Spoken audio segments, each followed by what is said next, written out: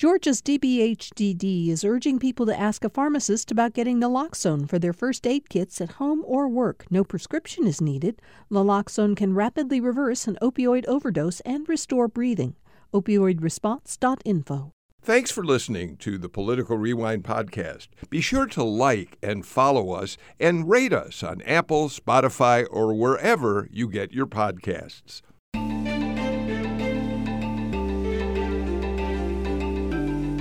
It's time for another edition of Political Rewind. I'm Bill Nigut. Thank you all for joining us for the show today. In the headlines to the show, I referred to what has now become a ubiquitous quotation from the great Democratic political consultant James Carville back in 1992. We were dealing with difficult economic times back then. Carville was working for Bill Clinton, and Carville was the one who coined the phrase, "It's the economy, stupid," and built the Clinton campaign around his efforts to improve a difficult time for the country economically. And of course, that becomes important today because we are once again in a fragile economic environment in this country. But I have to, before I introduce the panel, which we're all going to talk about the economy and what's creating the conditions we're dealing with, I have to add a personal note that when I think of Carville's quote, I think of it in another context too, and about me. When it comes to the economy, I am absolutely stupid. It baffles me. My eyes glaze over when I try to read reports on things like the gross domestic product, which is in the news today. I try to understand the confusing signals, and I'm not very good at it. So today we have two experts who are going to help us unpack all of this. And they are Michael Cannell, who is a senior economics reporter for the Atlanta Journal-Constitution. Michael, we're really glad to have you here today. In a little while, we'll talk about the fact that you have a byline on the front page of the paper today about job growth in Metro Atlanta, at least. Yes? Indeed. It's great to be with you, Bill. I'm at least a layer or two of stupid above you, but I don't know if expert is really the right word to use for it. Well, thank you for being here. We're also joined by Professor Caroline Folene, who's a professor of economics at Emory University. Thank you very much. Caroline, we are kind of informal on the show today, so if you don't mind, we're going to call you by your first name and not call you professor throughout the show, okay? That's fine with me. Thanks for being here. And we're joined by two wonderful journalists. Jim Galloway, former political columnist for the Atlanta Journal-Constitution, is with us, as he is on Fridays for the show. Jim, I hope you're ready for this conversation. And by the way, later we're going to talk about the latest political headlines. But Jim, I'm really looking forward to hearing what our guests have to say about the economy. Yeah, this is one of those occasions where I need to be told what to think. Yeah, okay. Stephen Fowler, who is GPB's political reporter and also the host of Battleground Ballot Box, a terrific podcast that you can get on any podcast platform you happen to use. Stephen, I suspect that you probably have a little more interest and understanding of the economy because you're an Emory graduate. So, you know, you've got the education for it. Well, I did take a few economics classes in my time there. I won't tell you what the grades were, but they rhyme with C. So we'll see how this goes. Okay. All right. Let's get right to it. And what I'm sort of hoping we can do, Michael, and we'll start with you, and then Stephen and Jim, please jump in. We sort of need some basics, I think, to help our listeners understand what's going on with the economy.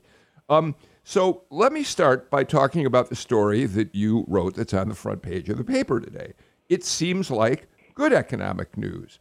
Your lead is Metro Atlanta hit a record low unemployment rate last month as the region's job machine churned forward through the headwinds of inflation and higher interest rates. Talk about that with us.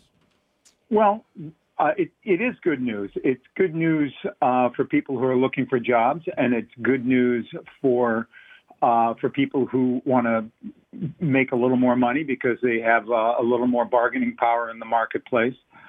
What makes it potentially, as you said, fragile is the idea that the context of this is in a campaign that the Federal Reserve has been mounting to slow down the economy. And the Federal Reserve, sooner or later, will get what it wants if it tries hard enough. If it wants a recession, it will get one. But the numbers and the reality right now is that it's a really good labor market for workers. And Caroline, to what extent does a good labor market influence the other factors that we look at inflation, cost of living, the possibility of a recession? Do they work together in some way? Well, sure, and of course it's variable regionally. So we're talking specifically about the Atlanta area, and so Atlanta's had a very strong economy locally for the past 10, maybe 20 years. I mean, we've been a thriving, growing metropolis. So we've also had higher inflation, and part of that's because things like housing stocks don't keep up with the new jobs and the employees moving here and wage increases. So you do see a connection between the booming economy and the increases in prices, that is inflation. Yeah, Jim, I know you want to jump in. Let me just say that I think Caroline made an important point. There's much of the state of Georgia is not doing particularly well in terms of employment. That's a problem that precedes the inflationary period, the pandemic that we've lived through. That's been an ongoing problem in many parts of rural Georgia particularly. But please jump in, Jim. Caroline, let me ask you. We have this is a political show, so let's bring that into it. If you are Brian Kemp, if you're Governor Brian Kemp, you are just astounded by how great Georgia's economy is going right now. If you are Herschel Walker, the economy is a complete disaster. Is there a difference between the national economy and the Georgia economy? You mentioned that we're doing a little bit better, but is there a significant difference? Well, so the Atlanta economy is doing really well. The U.S. economy is actually doing pretty well. Unemployment is, I think you could say, at a historic low. So from that standpoint, that's fantastic. So the political part of this is that, of course, the president is in charge of gas prices. I'm saying that ironically, which may not come across over the radio. And so that's always used against the president. And apparently he's also in charge of prices in Europe, where inflation is even higher than in the United States. So that's kind of a political side of things, that presidents get blamed for inflation, even though, of course, they have almost no control over inflation. And so, I think the political take is going to be, Herschel Walker wants to unseat Raphael Warnock. And so he's going to say the economy is terrible and, we have to get rid of the Democrats and elect Walker. And at the local, the state level, of course, we have a Republican. So the Republican wants to pitch the positive economy locally. But actually, it's not that much of a difference. The national economy has been doing quite well. And to the extent that Georgia's been doing even better, it's because we've got conditions here that long predate Brian Kemp. Michael, you want to take a shot at that, and then Stephen, please jump in. Well, right. I mean, I think I'm going to try really hard not to get into the politics of any of this because I think I know what's good for me. But the truth is, a lot depends on where you are in the state, where you are in the job market, whether you're trying to hire and having trouble finding people, and how you feel when you go to the gas pump or the grocery store as to what is happening in the economy, whether it's a good thing, a bad thing, whether it is a disaster, or whether you should take pleasure in what's going on. But the problem is any kind of action is going to have repercussions across the whole economy. So that if you're concerned about paying a little higher price and the Fed throws us into a recession, you may not have a job.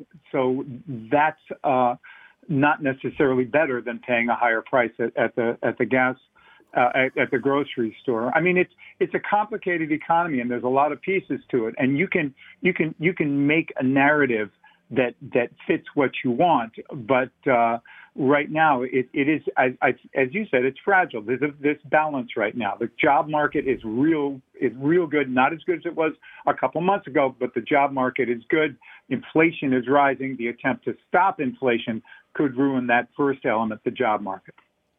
Right. And so Stephen? I will talk about the politics because I know it's good for me. You have four things that we're kind of looking at with these different campaigns here. You've got the local economy, the state level economy, the national economy, Metro Atlanta's economy, and everywhere else.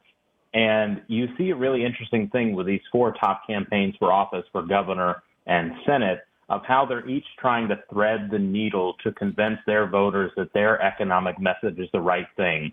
Brian Kemp arguably has the most successful economic messaging right now because of Georgia's unemployment rate, because of Georgia being the number one state to do business based on all of these rankings and things and the groundbreakings for all of these different economic developments. But that kind of weakens the message of nationally, it's Democrats' fault the economy is so terrible when you can look outside your front door in Georgia and see that things are pretty great. So Stacey Abrams is trying to take that message and say, Georgia's economic prosperity is uneven, and it's being felt in Atlanta and being felt in parts of rural Georgia that Governor Kemp likes. And we are seeing that. There are certain areas in the state that are benefiting from these investments coming in, while you still have other parts of the state that are seeing businesses close and have overall lower economic profiles.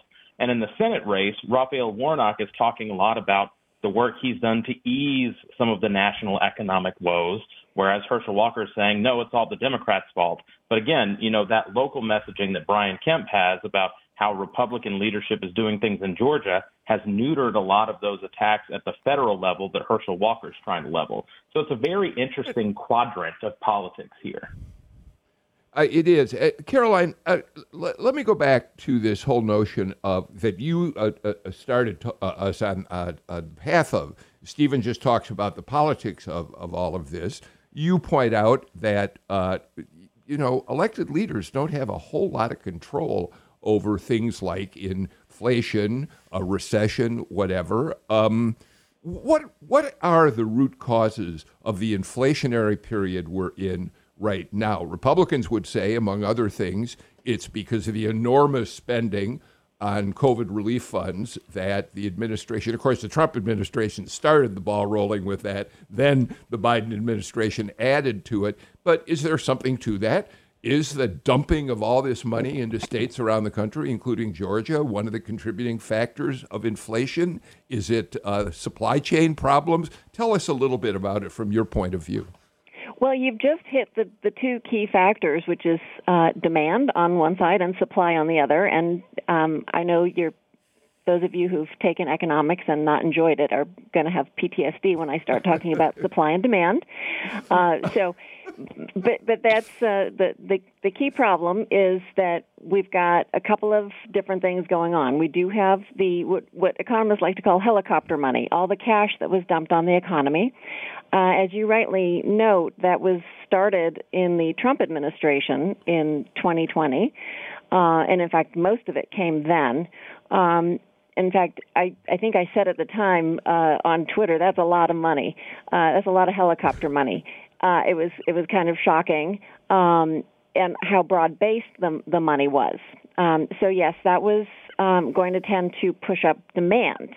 And if you can think back to your supply and demand curves, when you suddenly shift out demand, that's going to raise prices. There are more people vying for the fixed amount of goods that can't adjust in the short term. And then you have that really compounded by the fact that, Well, supply couldn't keep up at all, and it was even worse than normal because of all the shutdowns, and particularly in China. And I think everyone can remember way back to a year ago when we were talking about the stacks of boxes piled up, shipping containers in the ports that were unable to move throughout the country. Does everyone remember that? I mean, it seems like many years ago, but it was last year. So those supply chain issues are easing. So we're seeing some improvement, and goods prices. There's actually a lot of excess supply in some areas of the economy.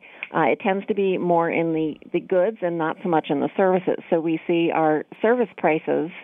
Think about your airline tickets, hotel rooms, restaurant food. Those kinds of prices are really high and don't seem to be tapering off quite as nicely as the goods prices, where the supply chains have started to ease up. And, of course, the stimulus checks stopped in, when was that, March of 2021? I mean, it's been a year and a half since we've had helicopter money. And now we have the Fed increasing interest rates. And so we're seeing huge increases in mortgages. So if you think about the cost of buying a home now, it's maybe 2 or 3 times higher than a year or two ago. So interest, the kind of national average is maybe 7%, which is just incredible. We haven't seen those rates since before the housing crash. So let me, Michael, bring this down to my everyday trips to the grocery store. The prices certainly are up. People are getting sticker shock. The fish market where I buy salmon, for example, I'm just staggered by what I'm paying for a pound of fresh salmon compared to what I did, say, a year ago. And Natalie Mendenhall sent me some figures. The price of eggs from a year ago in August to this year in August up $1.15.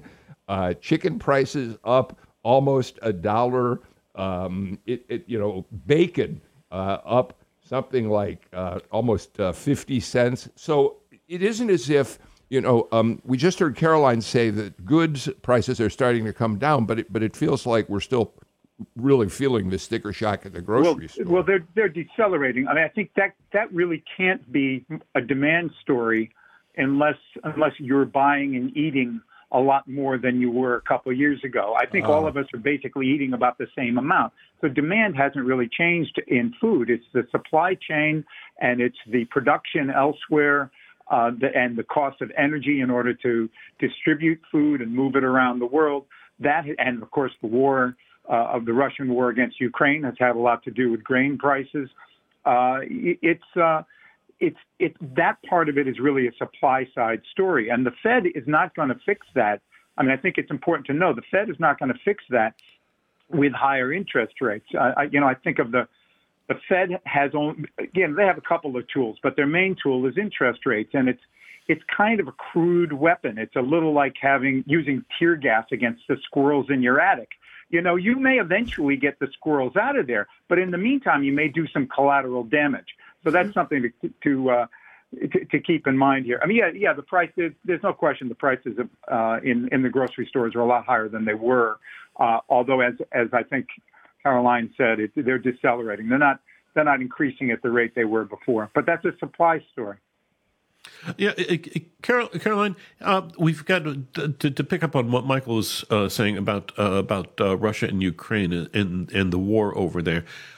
You are saying we're picking up the first hints of Republican dissatisfaction with the war there. Kevin McCarthy had kind of said that the appetite among his caucus was limited as far as U.S.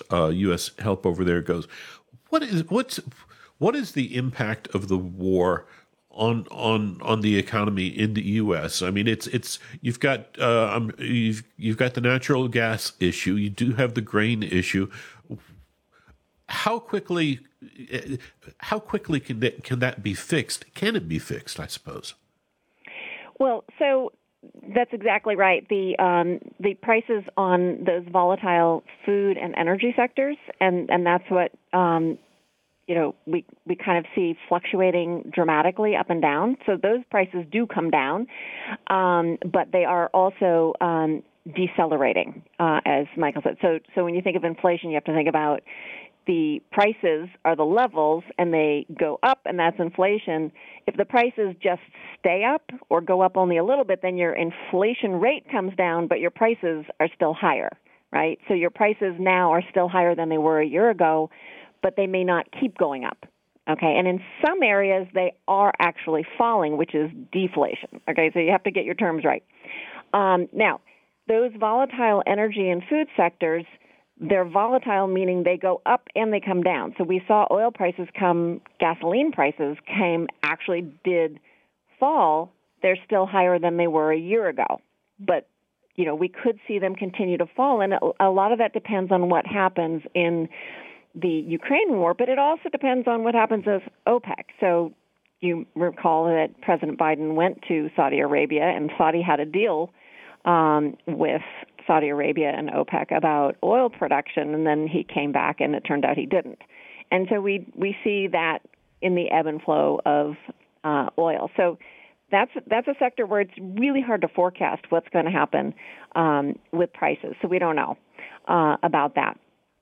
And then with food, you see that there is this problem with supply there, and there's really very little solution to that, because we can't suddenly start producing. I don't think I'm not in grain production for food, but I don't think we can have a sudden increase in grain production. There is a lot of world trade in that sector, so a lot of that has to do with what happens in the war and what happens in negotiations to get food out of Ukraine, because Ukraine was a huge supplier of grain to other parts of the world.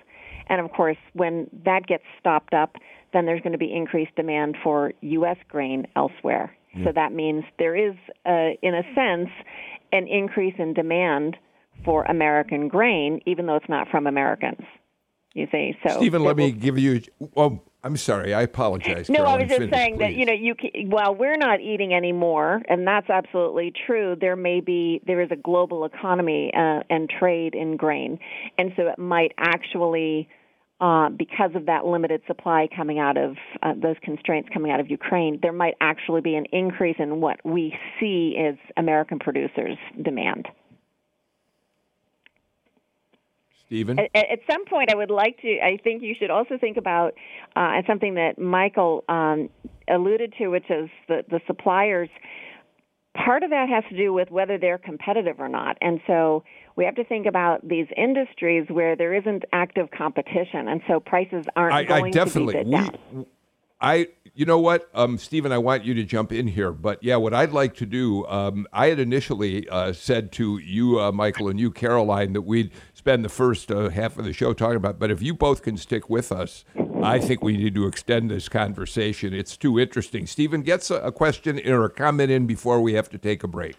I guess one question that I have, and maybe it's somewhat rhetorical, but it is something genuine that, we talk about inflationary measures and how I think the helicopter cash, as you explained it, but something that people have asked me and brought up that I haven't really dove into myself is, at the state level, is Georgia cutting its income taxes and doing some of the things at the state level? Could you not argue that some of the Republican state-level economic decisions that have been made are not also inflationary in similar ways to some of the federal government's reactions to the pandemic? Michael? Well, the more money people have to spend, the more demand you're going to have in the economy. That is inflationary, yes. Short answer, yes. All right, let's do this. Let's get the first break of the show out of the way. Caroline and Michael, I want to hold on to you if you can spare the time. And Jim and Stephen will be back with more in just a moment on Political Rewind.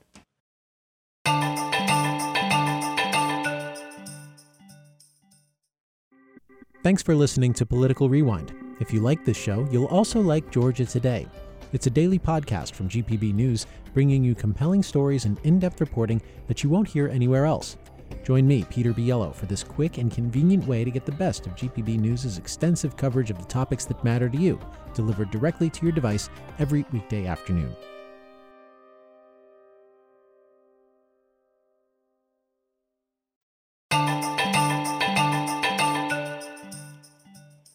Stephen Fowler and Jim Galloway join me, along with Michael Cannell, the senior economics reporter for the Atlanta Journal-Constitution, and Caroline Folene, professor of economics at Emory University. And we're talking today about where the economy is right now, where it's headed, how it influences the election, and a lot more on the show. And by the way, before the show ends today, we are going to talk about the 4 ballot initiatives that voters are dealing with. I've got some complaints from some of you that I'd said a couple days ago we do it, and we haven't yet. I promise today we will do just that. But let me ask a first question in this segment. Excuse me. Michael, I think Caroline pointed us in a direction right before the break that relates to the comments I got from listeners. When I announced yesterday we were going to do this show today, I got so many emails, texts, tweets from listeners who said we'd better talk about corporate greed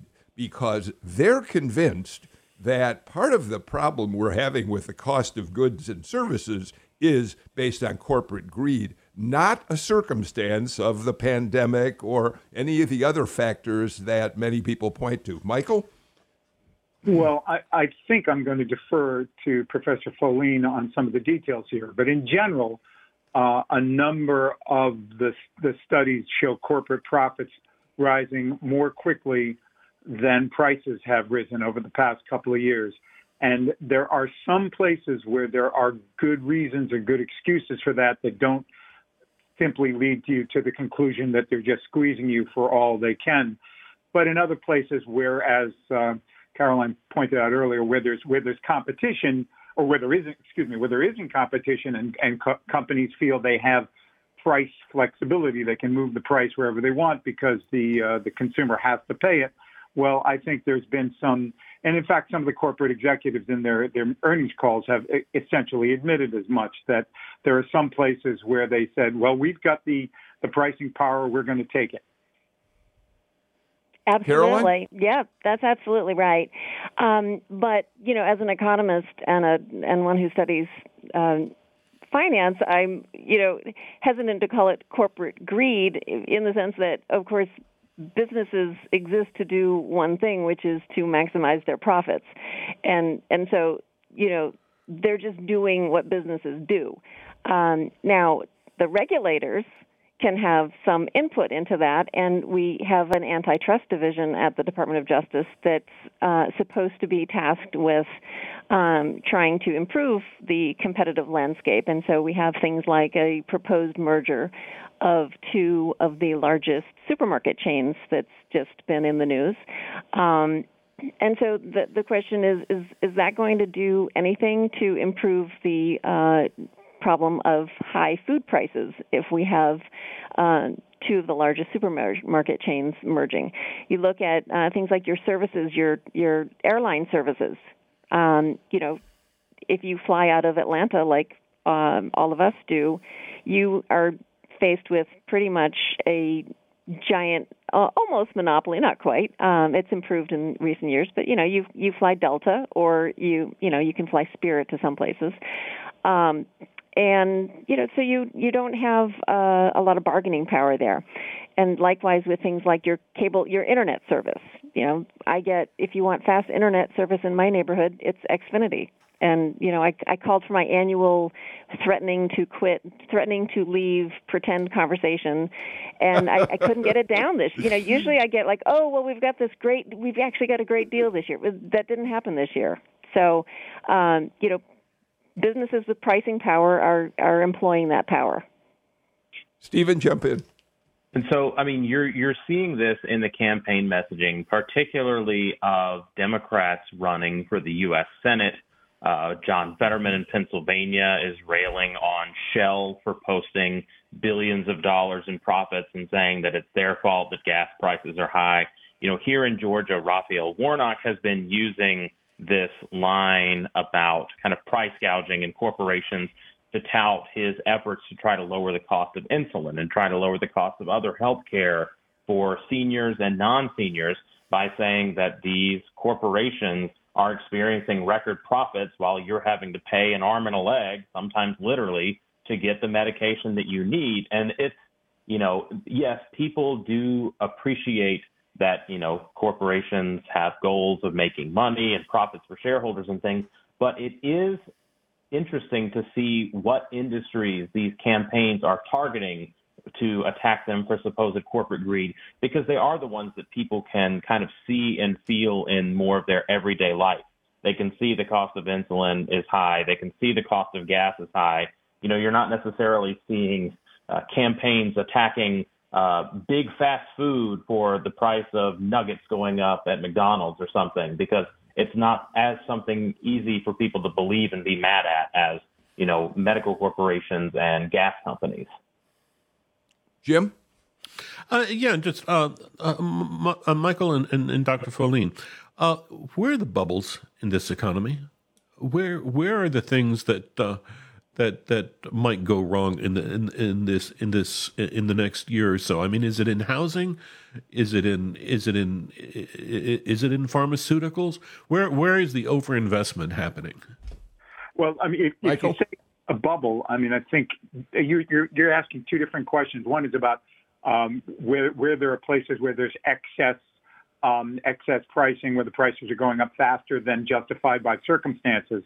But the other question is, what can go wrong? That's a different question. Caroline? Yes. So, well, of course, what can go wrong is usually the flip side of a bubble, and bubbles burst. But you're basically implying that by saying a bubble. And there are definitely some frothy housing markets. We've seen with the start of the pandemic and the flight to the suburbs from some of the urban areas, notably not really Atlanta, but, you see there, I think it's Boise, Idaho, and Nevada. Las Vegas is a classic, and it's like all over again from the early 2000s housing bubble. And what you're going to see is that those prices are going to start coming down, and we're already seeing that. We're seeing price revisions. We're seeing a dramatic drop in applications for mortgages, and so that's kind of the handwriting is on the wall of a decline in home prices in those bubbly, frothy areas where people decided to go do remote work in beautiful locations far from the cities in 2020. Right. And now we're revisiting that. But the impact of that, just real quickly, the impact of that is very, very different, I think Professor Folin would agree, than what happened in the bubble after 2005, 6, 7, and 8, where you had an incredible excess of construction. You had much too much supply, and you had mortgages being given to people who couldn't afford to pay the mortgages. And the result of that was tremendous unemployment and foreclosures and people losing their homes and losing their credit for years and years and years. This is a very different situation. Absolutely. I totally agree with that. Yep. I want to go kind of sum up a part of this conversation with something I think I heard, Michael, both you and Caroline say. So we're in an inflationary period. The cost of goods and services has gone up substantially. You both suggested that it may decelerate at some point. It's starting to come back down again. But what people see in their everyday lives is what they're paying for groceries and gasoline.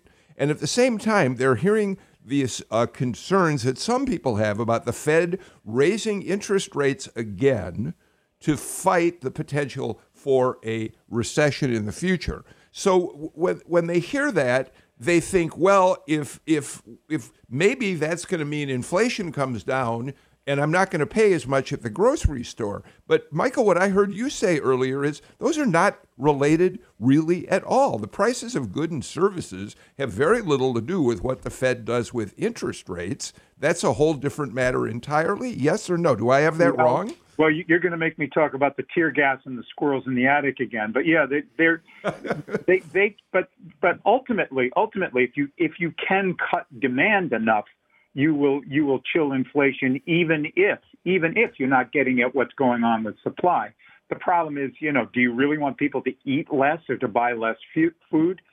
And you can't have people live in well, except in some cases, you can't have people live in fewer homes. They want a home. They need, and so that's kind of a built-in demand for both food and for housing. That isn't going to change a lot with the Fed interest rates. So yes, there is a mismatch between the tool that they are using and the impact they would like to produce. And one last question, because I do want to let you guys go in a moment. We're worried about a recession, Caroline.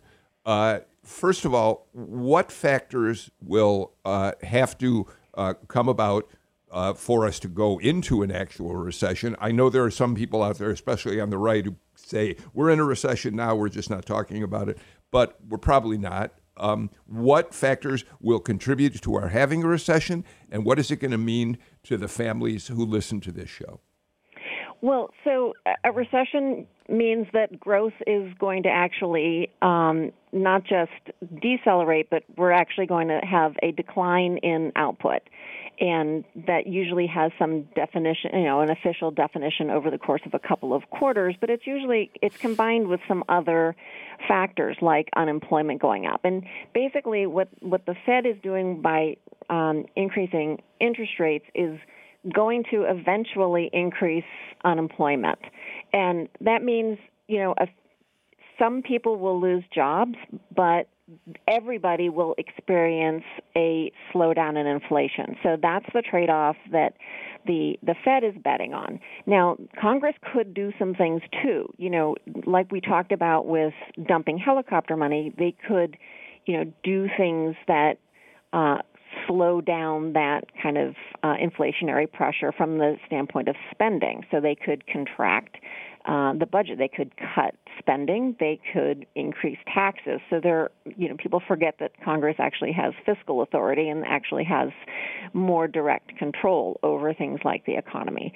But what you might see is that growth will slow. It's expected to slow and maybe dip down into negative territory next year, but unemployment will increase, and yet the estimates that I've seen in places like Morningstar and the Conference Board suggest that maybe it'll get into the mid-4s, 4.5%, which is still on a historical scale very low in unemployment.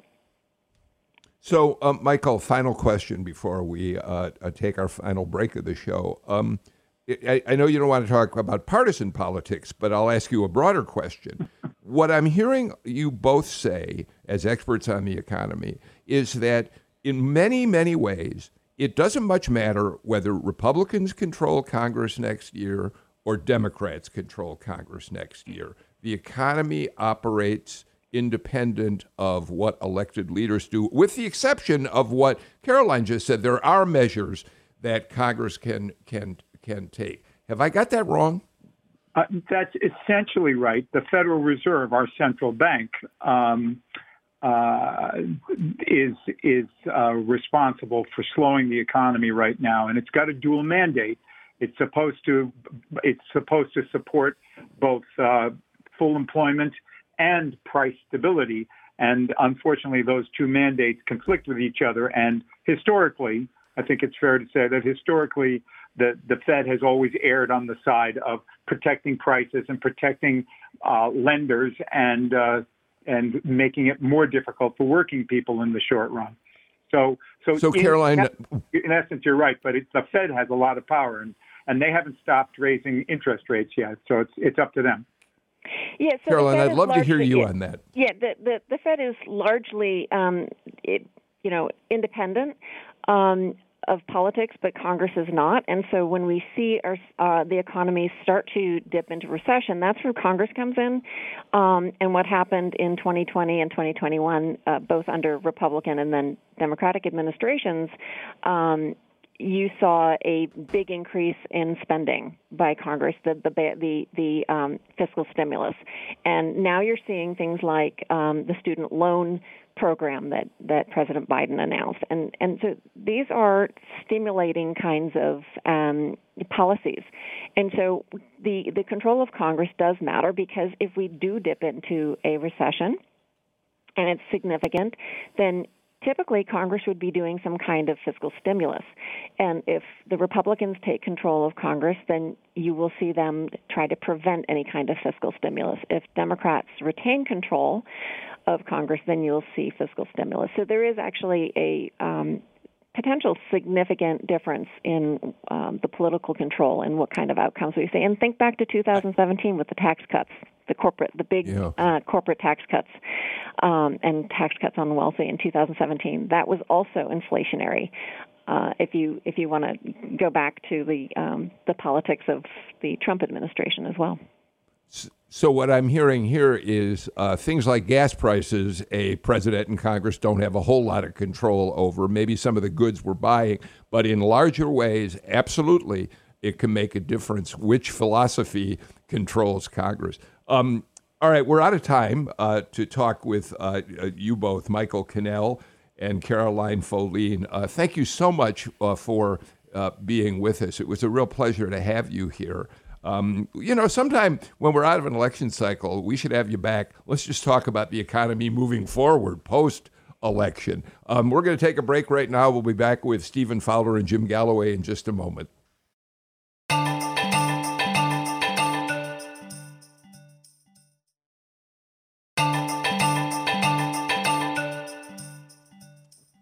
We know that early voting has already brought well over 1 million Georgians out to the polls, but there are still many, many more who haven't voted yet. Stephen Fowler, I promised that we would talk about these 4 statewide ballot initiatives. There is not a constitutional amendment on the ballot, but let's quickly go over them because we had a lot of people, listeners, saying, please tell us about them. So, Stephen, let me start with you.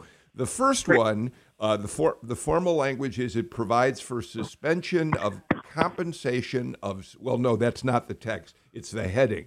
It provides for suspension of compensation of certain state officers and members of the General Assembly. What exactly does that measure do? Well, so this closes a loophole that allows elected officials in certain statewide offices to get their state salary after they've been suspended from office for a felony. And you're like, that sounds oddly specific. Well, it's because it did happen. It was oddly specific. Former insurance commissioner Jim Beck, he was suspended in 2019, but still collected a state paycheck for about 2 years until he was found guilty of things like theft, fraud, and money laundering. So if voters vote yes, then that means that situation would not be happening again. There has been some criticism of it saying that, there's innocent until proven guilty and, people shouldn't rush the judgment. But these are, multi-$100,000 taxpayer-funded jobs. And so that's where the push from this came from. And Jim, the provision also says that if a person is found innocent of whatever they're charged or not guilty, they will get back pay. So it isn't irrevocable. Right. It's interesting. You have to wonder whether, in cases like Jim Beck, whether this might have speeded up the litigation process. Because it gives it takes away the financial incentive for stalling. And just kind of treading water in the courts. So I think this is going to appeal well to most voters. All right, Galloway, question number 2, ballot question number 2 is a perfect one to ask you, the father of a daughter who works for FEMA, about. This one provides for temporary local tax relief after disasters. Well, no, this is a constitutional amendment. I apologize. These are actually constitutional amendments. I did not realize that. So should the Constitution be amended to provide that the governing authority of each county, municipality, or consolidated government and boards of education shall be authorized to grant temporary tax relief to properties which are severely damaged or destroyed as a result of a disaster and located within a nationally declared disaster area. We think of the damage Hurricane Michael did to farms in rural Georgia when we think about this amendment, and I apologize for not calling them that. Most specifically, this is a kind of an aftershock, if you will, of the tornado that came through Noonan down in Coweta County, where you had houses wiped off their lots, and yet the homeowners still responsible for paying a property tax that was keyed to what they paid for the house for the structure when the house was actually there. So I think we're going to see more of this as we kind of adapt ourselves to the more severe weather that climate change poses. So people will have to decide for themselves when they go in to vote if this is something they believe is important. But certainly we can understand why victims of disasters like the Noonan tornado, like Hurricane Michael, would hope that there will be some temporary relief at least. Stephen, ballot question number 3. Provides for ad valorem tax exemptions for certain timber production, reforestation, and harvesting equipment. I have to admit that's the one I have the hardest time kind of understanding. Yeah, so basically under the current law, family-owned farms are exempt from ad valorem tax on a lot of the equipment, but timber production is one of Georgia's valuable industries. And so the Georgia Forestry Association told our colleague Orlando Montoya that they want timber producers to have some of these same tax exemptions that the farmers in the state have. And Georgia apparently plants between 200 and 300 million trees a year, and that's a lot of trees and that's a lot of equipment. So they're arguing that this is a tax exemption that would benefit Georgia's forestry industry. Yeah, this one starts to trouble me here because what you have, especially in rural Georgia, you have huge swaths of land under the ownership of a timber company, and there's no fiscal note attached to this. There's no information about how much this is going to cost a particular county. Because that's who those, local government is what's vulnerable here. Because if you have fewer landowners, then you are more reliant on the property taxes generated by those landowners, and you've had school systems just almost on the brink of collapse in some counties where you have an excess of property tax mitigation there. All right, Jim, ballot question number 4 expands, and this is basically partly what Stephen also talked about, expands ad valorem tax exemption for so-called family-owned farms and adds qualified products to the exemption. It redefines what a family farm is for property tax purposes. Currently, the law exempts family farm equipment, structures, and livestock from ad valorem taxes. The proposal would clarify that 2 or more farms that currently qualify for the exemption would still qualify as a joint venture, and it also adds dairy products and unfertilized eggs and poultry as products qualifying for the exemption. Jim, if you can wade through that tangle of rhetoric, please do so. Well, this is you kind of go back to that era when Sonny Perdue was Secretary of Agriculture in the Trump administration. He was his advice to farmers, I think, was somewhere in the Midwest was go big or go home.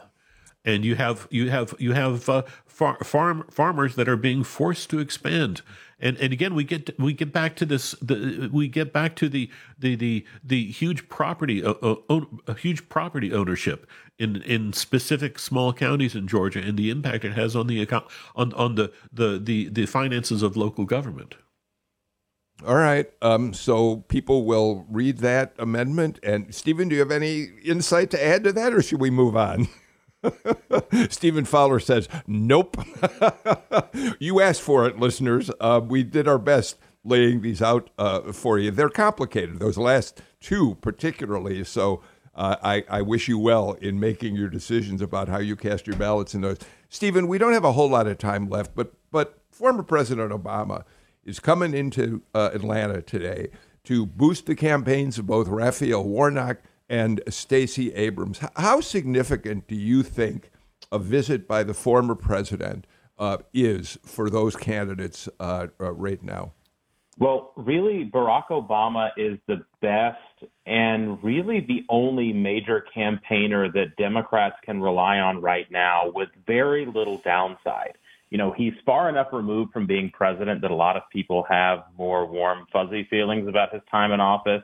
And he's also close enough to having served as a historic president that he still, carries a lot of weight. It's not like some random senator or governor or somebody that people are like, oh, who? I mean, he's come now. He came in 2018. He came in 2020 and has been a very effective mobilizer. And I mean, today is a strategic day. It's the last day that people can request an absentee ballot, which that deadline will basically already have almost passed by the time Obama speaks. But tomorrow is the last mandatory Saturday of in-person early voting. It's a huge day for early voting. It's a huge weekend for Democrats that do souls to the polls and other get-out-the-vote efforts. And so heading into the final week of in-person early voting, which is the busiest time, you have Obama coming, sharing the stage with Stacey Abrams, Raphael Warnock, and the Democratic ticket, talking about the importance of the vote, presumably about the importance of Georgia and its role in today's political climate. And you really have this positive, energizing message that will be dominating both, Democratic feeds, but also, news outlets. I mean, I've heard there's going to be close to 100 different reporters there tonight covering this event. And by the way, Jim, if his messaging in Georgia is similar to what he said in talking about Pennsylvania, he's also going to warn about the threat to democracy if Republicans should win all of the elections, control of Congress. Right. I know we're short on time, but I would also like to mention the dog that's not barking.